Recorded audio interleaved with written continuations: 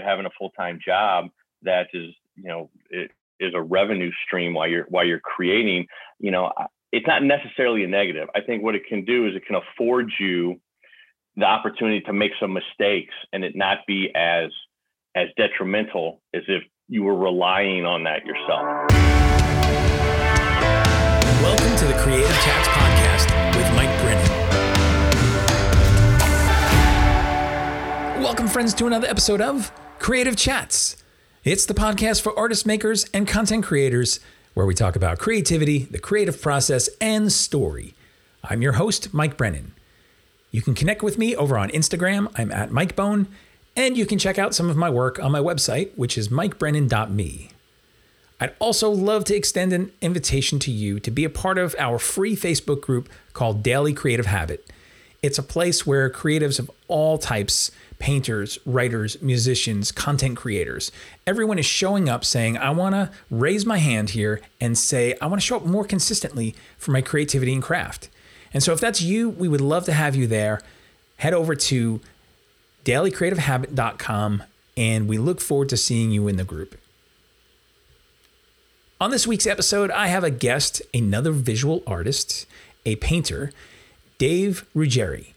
Now, Dave is a great guy. I mean, you're going to hear this from our conversation. We really connected, and I love his sensibility as well as an artist. He does a lot of kind of graffiti style, bold colors, loose lines, some pop culture stuff, which is close to my heart, as well as he has some wildlife themes in his artwork, and he's been able to partner with some wildlife foundations and be a resource for conversation in some endangered species. And so we talk about that. We talk about his journey as an artist and finding your collector base and balancing a full-time job as well as an art career. So many great things that we talk about today on this episode. I know that you're going to be encouraged no matter where you are in your own journey, whether you're pursuing your creativity as a hobby or as just a personal interest, or if you're intending to make this a full-time career or you have it as a full-time career. I know that there's something in this conversation today for you, and I hope that you find encouragement for your journey. So always appreciate you tuning in, listening, and without further ado, here is my creative chat with Dave Ruggieri. Well, Dave, welcome to the Creative Chats show. I'm so excited to have you here today to talk to another fellow visual artist. So thank you. Hey, thanks, Mike. Pleasure to be here. You have a great show. I'm happy that I can contribute a little bit to it. Oh, thank you. Thank you. I'm looking at your art behind you right now, too. I love it because, I have my art behind me. A lot of people always make comment on that. Unfortunately, for the people who are just listening to this, they can't see it. But it's always encouraging just to see that representation right there behind the person who's created it. And just see, I'm especially drawn to your colors and your just style. It's great. So I appreciate that.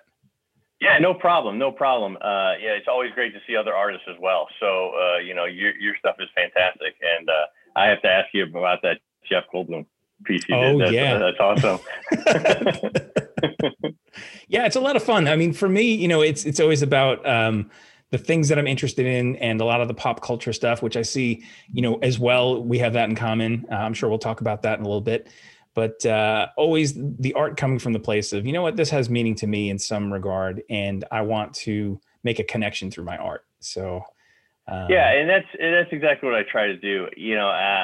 Like many artists, I think everyone goes through the phase and they start thinking, well, what can I create that may sell, right, or be popular? And I think most artists go through that through varying lengths. And I quickly shifted and said, you know what, I'm going to paint things that I would hang on my wall, right, that I like. And I think that the energy and the sincerity in the pieces come through as you create along that way. And just like your work too, pop culture, the graffiti culture has been a big influence on me. And, I always try to do things that when somebody walks in a room, they notice that piece, like right away. Right. And it kind of draws their attention. And I think that accomplishes my goal, right? Even if they don't like it, right? At least it evokes something, right? To where they they can't stop looking at it, and the color draws them to it. Yeah, for sure. For sure. So I'm curious, right? I was looking on your site and read a little bit of your bio, and know that, you have stated that you've been an artist for as long as you can remember as well. That's very, a common story for us, our visual artists, especially. But what did it look like for you as a kid? I mean, I know you've talked a little bit about like graffiti and pop culture and stuff. Like, was some of that stuff working even in those early days, or what was your like earliest memories around art? Yeah, so I was lucky enough to have an art program at my school. I'm talking, grade school and middle school. That was very important to the district, right? So I remember having a lot of art classes, and maybe I just remembered that way because I loved it so much, right? I didn't like the other side of classes.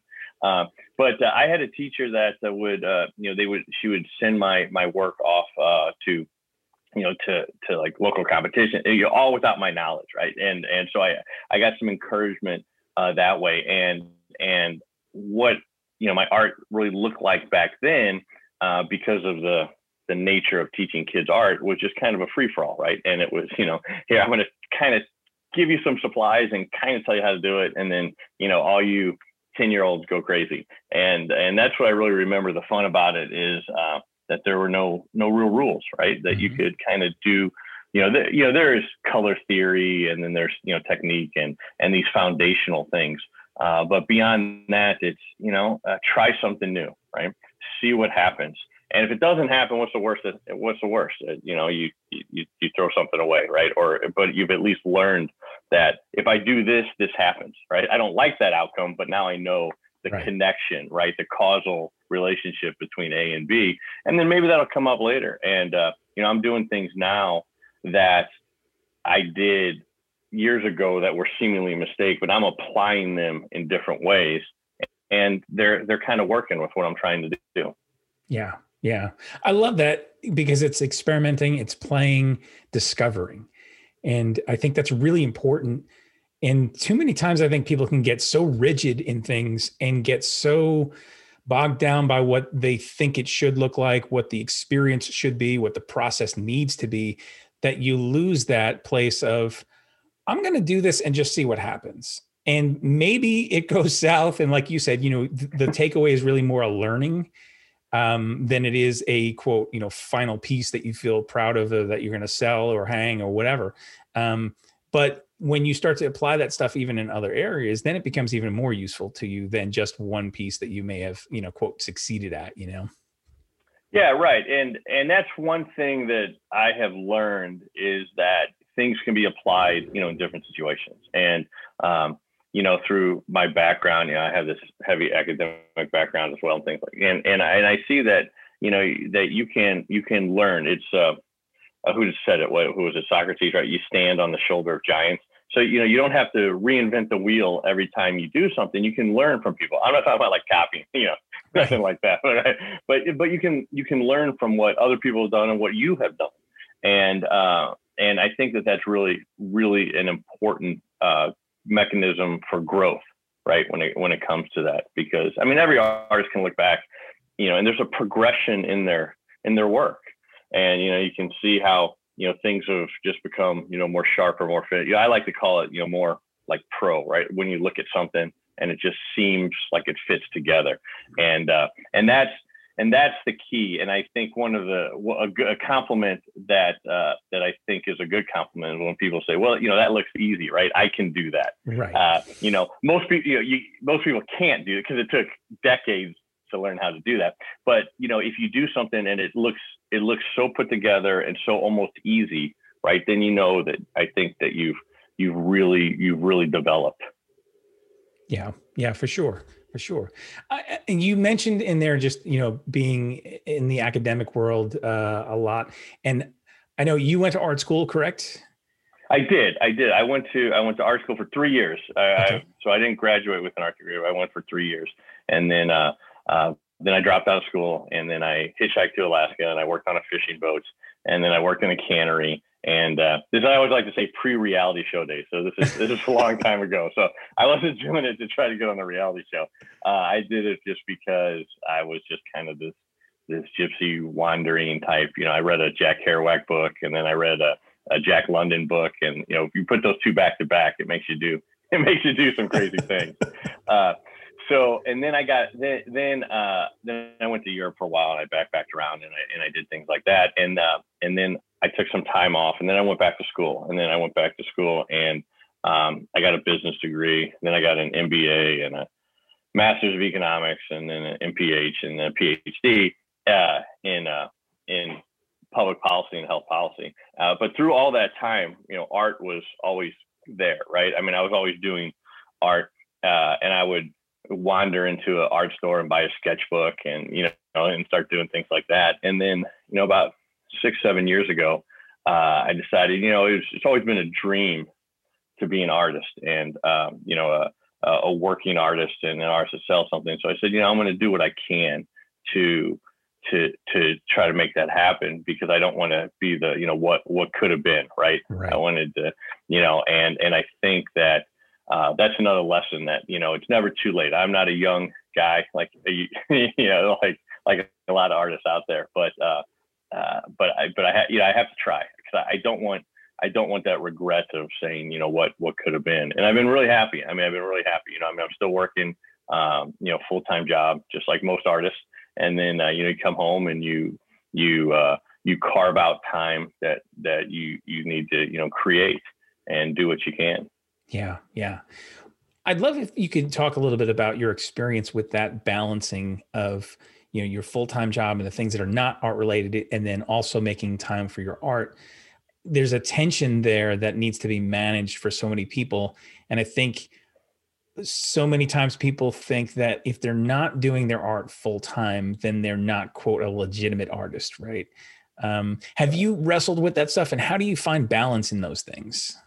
Yeah, I think that that's common, right? But what I tell myself is that, it's a process to where you just can't, all of a sudden, show up and Art Basel, calls you and they say, come down, and, Right. It's, I like to equate it as, like an athlete, right? You go through the minors, and then, you grind and you go, so you have these incremental steps, and to do that is difficult.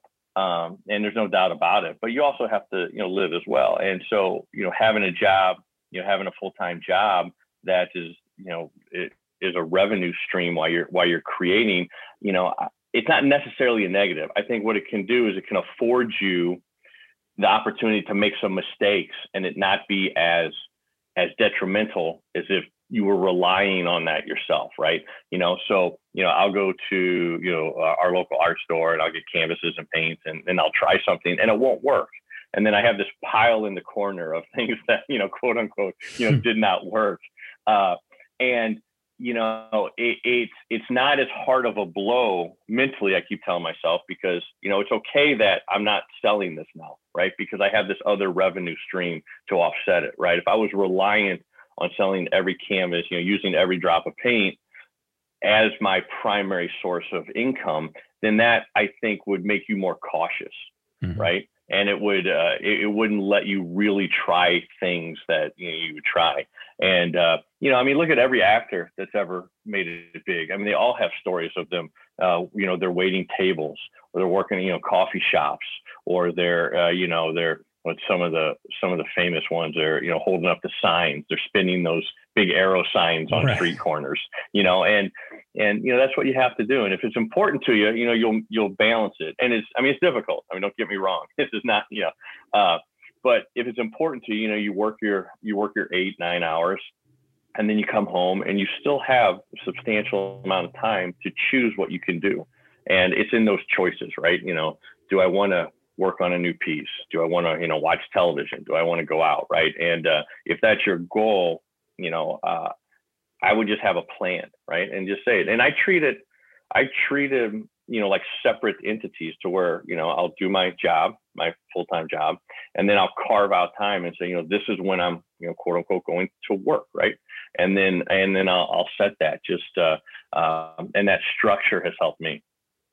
Yeah. Yeah. I can see how that would be very important, to make sure that you schedule it and you're intentional about that stuff, because when people go like, well, I'll just, find the time or kind of go with the flow, there are too many other priorities that can squeeze that stuff out. And then that's when you find yourself going too long before you've actually sat down to create anything. And that really starts to mess with you. When you're a person who is an artist at the core, a creative person at the core, you need to make sure that you have time to do that, even just for yourself, for your own sanity, you know?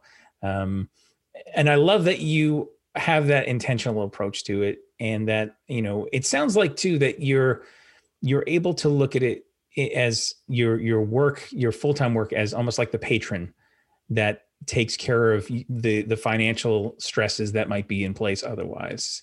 Because there are definite realities of when your passion is also your income generator. There's a pressure that's shackled to that then can cause you to, like you mentioned before, either just doing whatever sells or playing to what is safe and not exploring, like we were talking about before. So I think, having that pressure taken off allows you more freedom in your passion and in your experimentation of things. What are some of the things? And that's exactly right. I'm sorry. No, I was just saying, like, what are some of the things that you're exploring right now as a result of being able to be in that place of freedom? Yeah. So one thing that I'm doing is I have been trying just a lot of different techniques, and that has led to some inefficiencies and a lot of waste and in materials and things like that. But it has also resulted in some really good outcomes and some pieces that I've been able to produce because I have made those mistakes. One example, I'm working with ink, this real heavy ink, this graffiti ink, and it's it's unforgiving. Once you put it down, it's down. It's this weird mix of it's both seemingly incredibly stagnant, but yet incredibly fluid when you don't want it to be.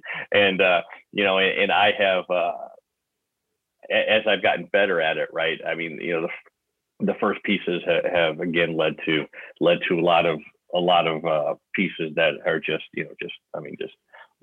ruined, quote unquote, right? And so and I don't know if I would have done that, right? I don't know if I would have said, you know what, I read about this, or I saw an art, and how I read I was reading an art magazine, and I saw this artist, and they were using some of this ink, and I said, yeah, that's really interesting. So I went out and I did a little research. I found the company that sold it, and I ended up buying it, and just to try. And I don't know if I would have done that, because if that's a couple $100, and that's sure.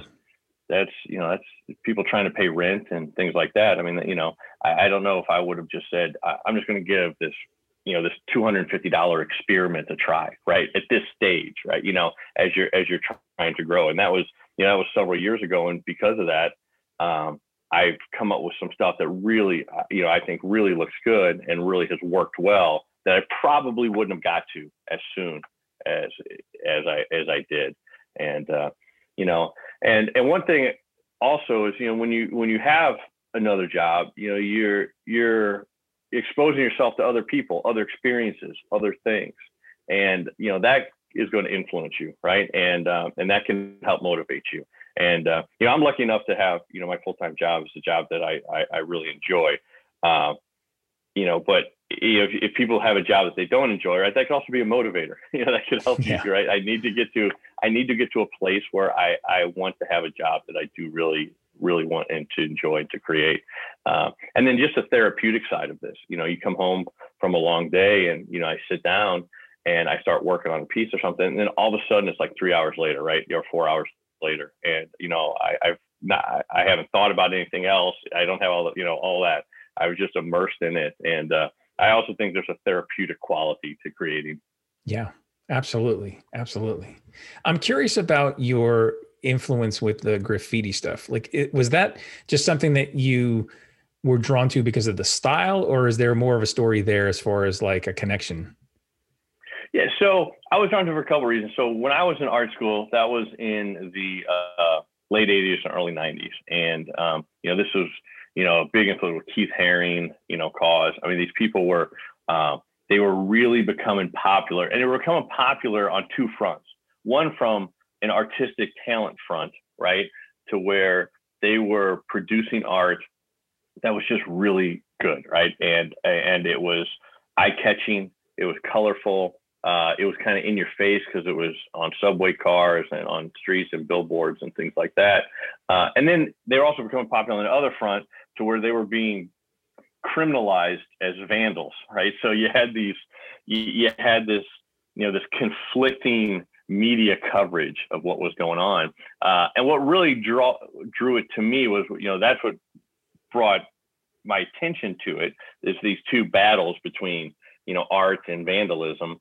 But then also the idea that you can just see art anywhere. And I started looking around, and St. Louis is a nice sized urban community. And, I started looking at billboards and buildings and things like that. And arts was just like everywhere, right? I mean, you could just see it and you could just create. And these were people that were creating just for the sake of creating.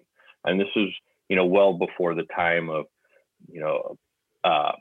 Banksy and putting buildings, and people just cut the wall out and right. sell it to a museum and things like that, right? I mean, these people, these artists, they would go and they would get cans of spray paint, and they would just create, just simply to create. I mean, there was absolutely very little, if any, monetary reward in what they were doing.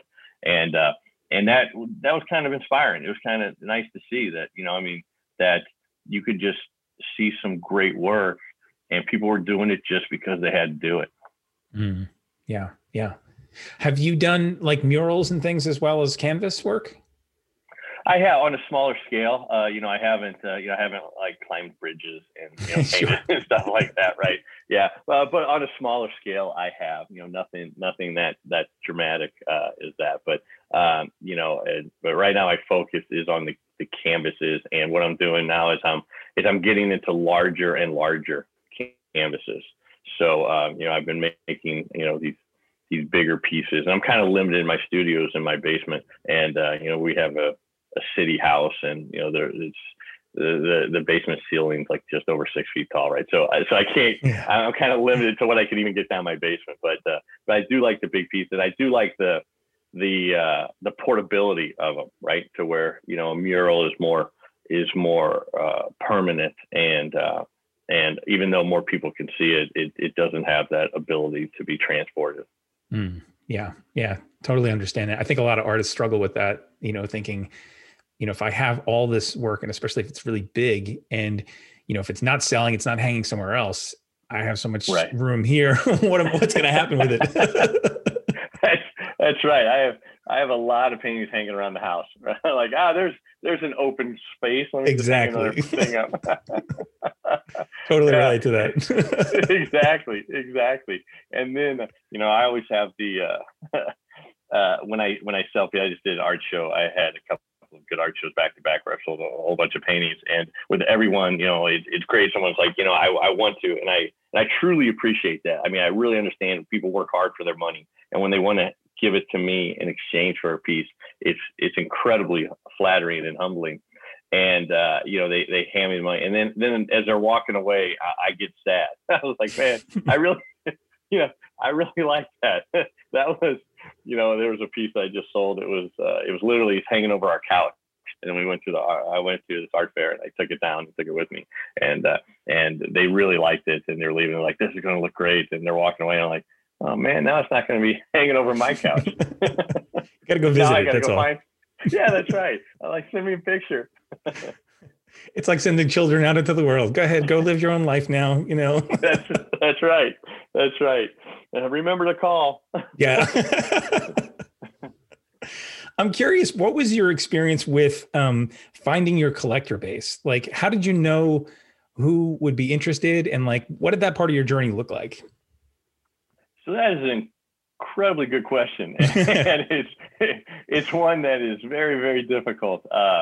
So when I got into this, I did research when I really went out and started selling, and social media and things like that. It was a big learning curve because I went to some art fairs and I talked to some galleries and I did things like that. And it just did not turn out how I had thought, right? It was just because the target market was just a little off. And I think that just comes with experience. So, as I'm applying to, to juried shows, and as I'm, reaching out to galleries and things like that, I've just learned which ones are a better fit for my style of work, right? And and I think it's easy just to say, well, a gallery is a gallery, right? Or an art fair is an art fair, and that's not necessarily the case that I have found in my experience. Is that there are just like a store is not a store, right? A grocery store is not a grocery store. There are many grocery stores that are just far different than others in stores. So you have to really talk to people and find out what is a good fit for you and the clientele, and where you reach out. With my work, it's more the pop, the graffiti-ish, things like that. And more standard, conservative, traditional collectors, that's just not their style, and that's fine. Right. There's nothing, and that's fine, and that's just not their style. So if I'm going to places that has more of that traditional, conservative collector base, then my work isn't going to speak to them as much as if I go to some other areas, right? More urban areas, things like that. And I think people just have to learn that. And part of it's from experience, and part of it is because when I first started, I did not know what I didn't know. Yeah. And just talking to people and reaching out. And, I think one of the things that I was able to do was realize what I'm good at and what I'm not good at. And then, you get people to help you out. They can, you pay people or you ask people for advice. You listen to podcasts. I mean, your podcast has been, wealth of information to where, I'll jot down some notes with everything. And, even if it's seemingly unrelated to, if it's a photographer or sculptor, right? I mean, there's something in there that you can say, I never thought of that, right? I mean, there's a tidbit that I can take away. And as I've done that, I've kind of honed in more. And then, my collector base has, what do they call it? They call it, cost of acquisition costs, things like that, right? In the business terms. So, I'm putting my stuff in front of more people who it's more their taste, right? And more their style. Yeah. Yeah. You also have the whole wildlife cause piece in there. And I love that you have that as an important piece of your work. Could you talk a little bit about that and where did that come from? Yeah. So, art to me has a lot of purposes, right? And I do some things that are, pop culture just because I think they're just cool and I think they just look good. And then other works, I try to have more of a message. And in my wildlife series, I have the series of animals that I painted that are either extinct, almost extinct, endangered. And I think getting the message out there is important. And, this is the one way I can do it. I love the outdoors, camping, hiking, fishing, all that stuff. And I love it. And I know that our resources are limited, right? I mean, we don't have these infinite resources. And so I just try to get the message out there with some of my paintings. I have this, painting of the rhino, and, there's several species of rhinos, but the northern white rhino has just become, as of just a few weeks ago, has become technically extinct in the wild.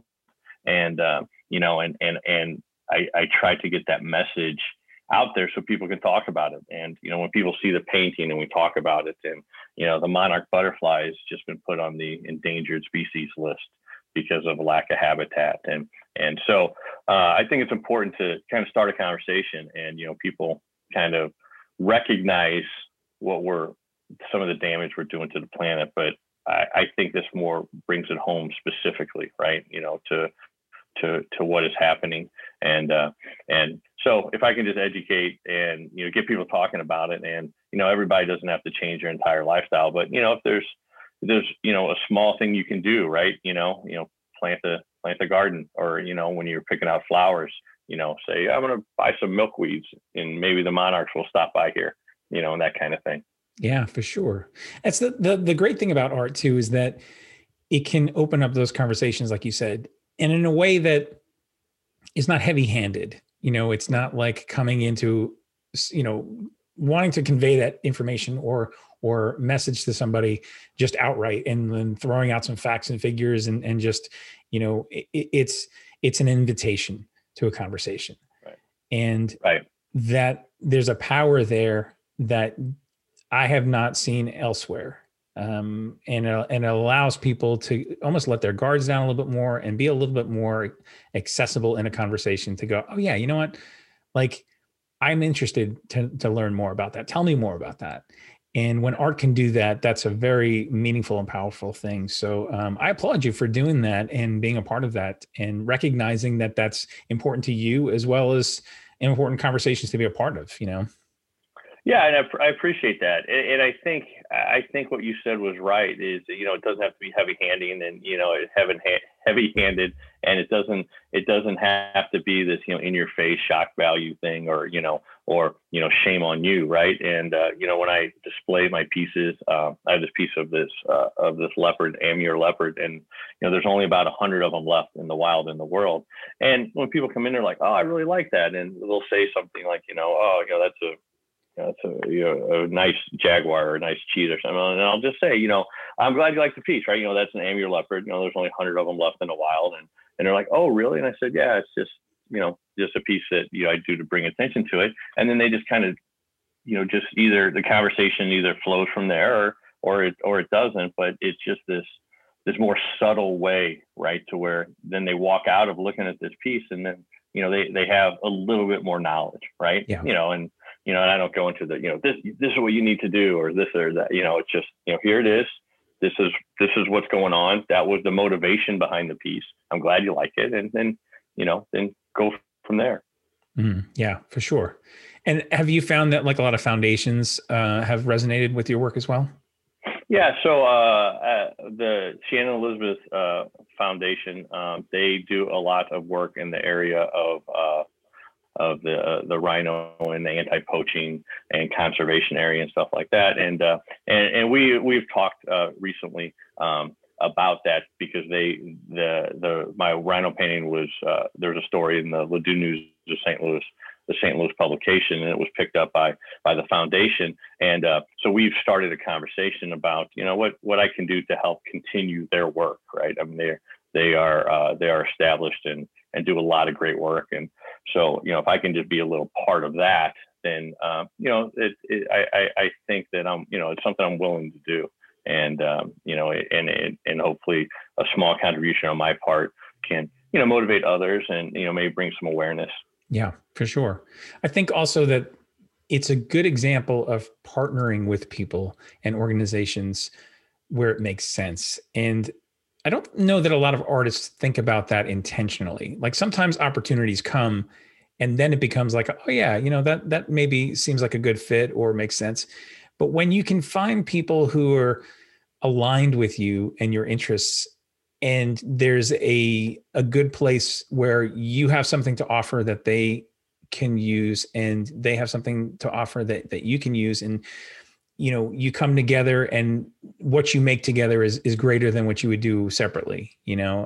Finding those people, finding those organizations, starting to think about like, who are those people maybe that I know, or people I can reach out to, organizations I can reach out to that seem aligned, so that again, the conversation, the greater conversation can be had. Yeah, and I think that that's right. And I think everybody can, again, just do a little, right? And the cumulatively, that has a great effect and a positive benefit. And I just think it's interesting to meet people and to learn and to kind of expand your network, not in a like what's in it for me way, right? I think it has to be sincere. I think it has to be sincere, and and if it's sincere and you really believe in something, then these relationships can work, and then everybody can benefit. Again, you don't want everything to be what kind of what's the net benefit for me, but it could be to third parties. It could just be to exposure. It could be to all this stuff, and And whatever you're called. I mean, there's so many things out there that need a little bit of help, right? So, one's not more important than the other, but, and that's why I think if it's really important to you, it will come across as sincere, Mm-hmm. I mean, and then it will resonate with people more. And then your honesty and will come through. And I think then your work will have more meaning to people. And the goal of art, I think, is for people to see it. Right. And if you can do that, then more people can see it and more people can be affected by it. I think the world will be a better place. Right. I mean, everybody's had a very rough time the last 16, 18 months. And, we kind of all been in this together. And as we're starting to come out of it, I think people are kind of realigning what's important to them. And hopefully that will continue. If history has shown us one thing, unfortunately, there's some short memories, but hopefully we can remember what is important and move forward on a better path. Yeah, absolutely. Absolutely. I'd love to shift gears for a minute and ask you about your process. And I'm curious because I know, we talked about how you have this kind of play and experimentation discovery kind of piece, but do you come up with a concept and idea and then work backwards from, okay, I have the end in mind and now let me figure out how to get there? Or is it more an organic type of process where you have some semblance, but you're letting the process kind of unfold as you're in it? Yeah. So it's more of the latter. So I have an idea and what I'll do is then I'll start with sketches. I'll just get my sketchbook and I'll just do a bunch of sketches, and they could be, anywhere from 5 to, maybe 150, sketches depending on it. And I'll play with size and perspective and things of that nature. But it's just a very rudimentary sketch, right? It doesn't have a lot of detail. It's just a basic concept. And then when I get, okay, that is kind of what I'm envisioning as far as scope and scale. And then I'll sketch that onto a canvas. And then from there, I'll just start doing things.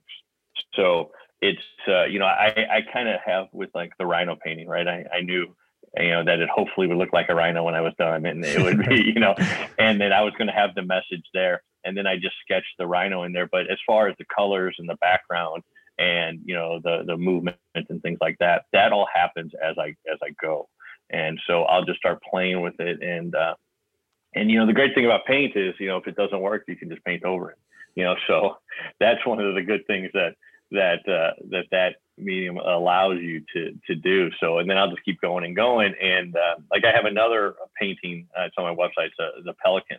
And the Pelican took me, that was probably a year and a half, not of constant work, obviously, but to where I will paint it. And I'm like, okay, I got it to where I want it. And then I'll set it, so then I set it aside. And then I would just kind of keep looking at it and say, it needs something else. It needs more and more. And so then I do something more to it. I'm like, okay. And then, I did that, a dozen times until finally I'm like, all right, now it's finally finished. And so these have evolved, and, that's probably the longest where I've kept messing with the painting. And sometimes I'll overwork it and I'll go too far, and then, it won't be where I want to be as well. And that's always disappointing in result, but you take something away with it. But yeah, so I guess a way to describe it would be, I have a general plan. I have a destination in mind, but how I get there is going to change a whole bunch of ways. Yeah. Yeah. Well, and again, going back to the experimenting and playing thing, I think that's part of what's wonderful about, because then you find new materials to use. You find other ways of using things even that aren't meant to be used in certain ways. Right. I know I've had that happen as well. And then it keeps things fresh, and it keeps you engaged, I think, and it keeps the next iteration of what your art looks like. It keeps coming. Yeah, I mean, and that's right. And there's a St. Louis charity called the Art of Pause, and they use animals and dogs with HIV patients as a therapy. And so I was asked to create a piece for them that they're going to auction off. But I had tried some totally new stuff with that, and it worked out really, really well. And from that, I'm like, now I can take this, right, and I have this new process here to where I'm gonna use this. Yeah. I said, that I got to remember this. This worked out really well, and I already have a whole list now of things that of ideas. And that's another thing I do is I carry around this little book with me, and I'll see something, I'm like, oh man, I'm gonna write that down. That could be a subject matter. Yeah, yeah. So what is it, if I can ask, what's next for you? Like, what are you looking forward to or want to explore? Yeah, so, what I'm enjoying now is just being back out there, right? With everything shut down. And, last year, there were a lot of, some high profile quality fairs that I was jarred into that did not happen. And then this year, some of them were rolled over, some I had to reapply to. And, I've really enjoyed just getting back out there and, meeting people, and people are just really, really enthusiastic about getting back out and, and making purchases and purchasing art. And everybody's been in their home for so long that I think there's some redecoration and, some new things on the walls have happened. So, that I'm really excited about. I'm also excited about, I've applied to some galleries, and I have some other opportunities come up, and some possible collaborations with some businesses. And I think that, just the idea that, when I look back from where I've been to now, that the trajectory is right. And that's just very exciting. That's very exciting stuff. And, being able to, meet people like you and talk to you and see some art, that I would not have seen is also been great. Love that. Yeah.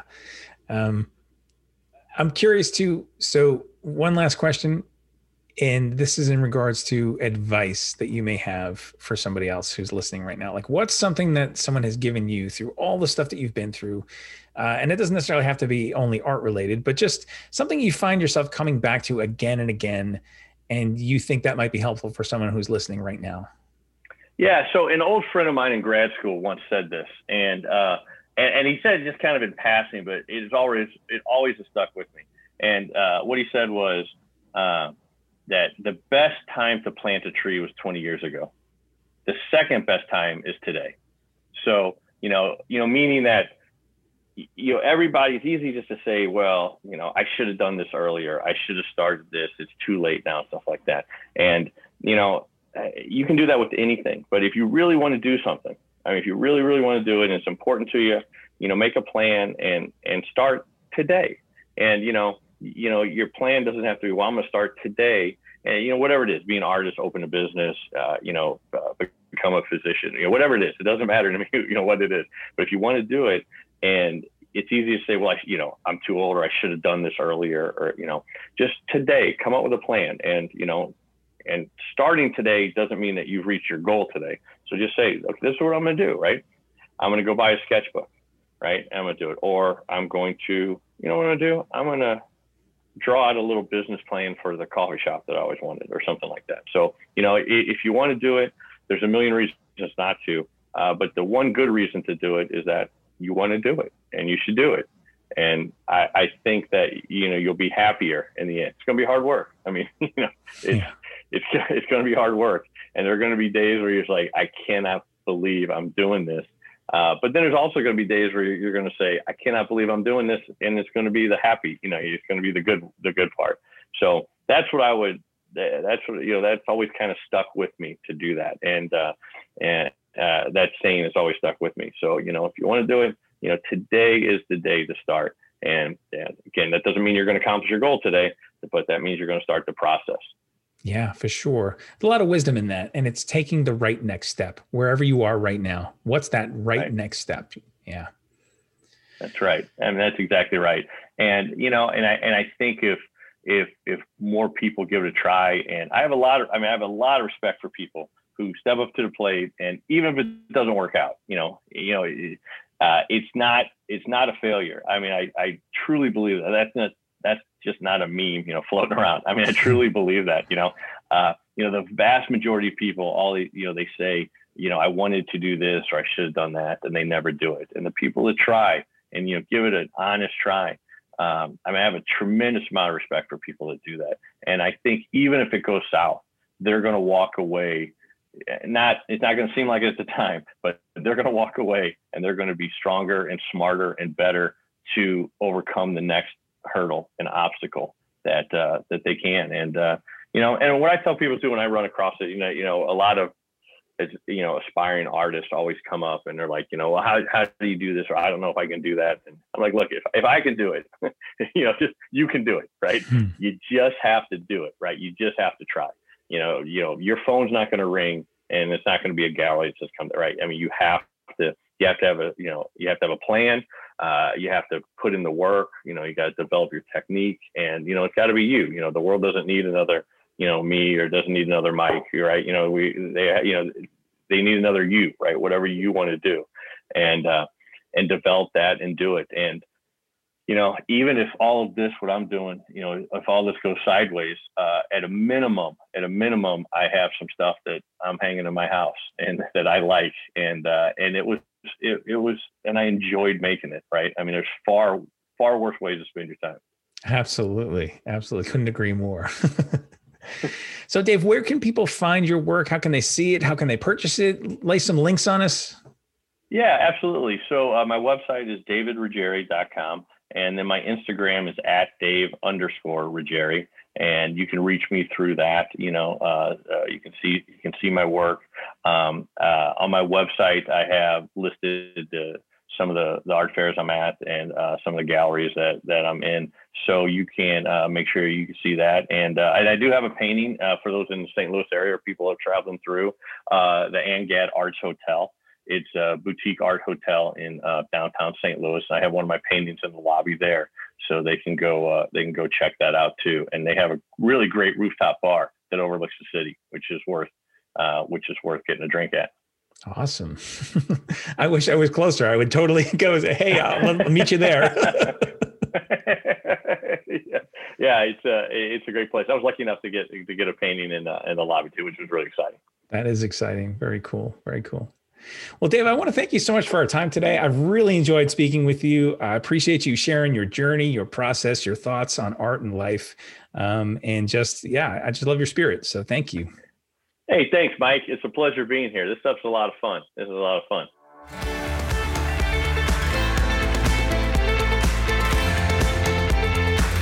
Thanks for listening today. I'd appreciate it if you would subscribe, leave a rating and a review. It really helps this podcast be seen and heard by others.